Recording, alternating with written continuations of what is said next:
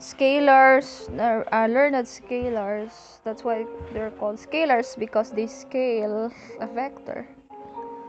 That's cool. Scalars are numbers, and then the basis vectors, of course, are the 1 0 0 0 1 0 and 0 0 1. I hat and j hat, these are the standard bases, but you can also have a non-standard basis as long as they are not linearly dependent.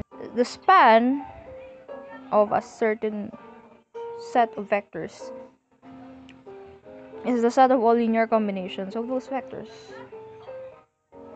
right? Then we call two vectors linearly dependent if we can express one in terms of the other. Meaning one can be expressed in terms of the other. One is a linear combination of the other.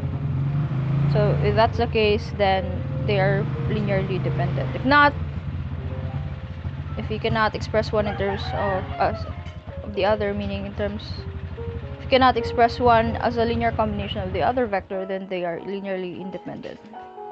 So therefore, actually the definition of a basis of a vector space, the basis has to be first linearly independent, and then it spans the vector space. So linearly independent spans. That's a basis.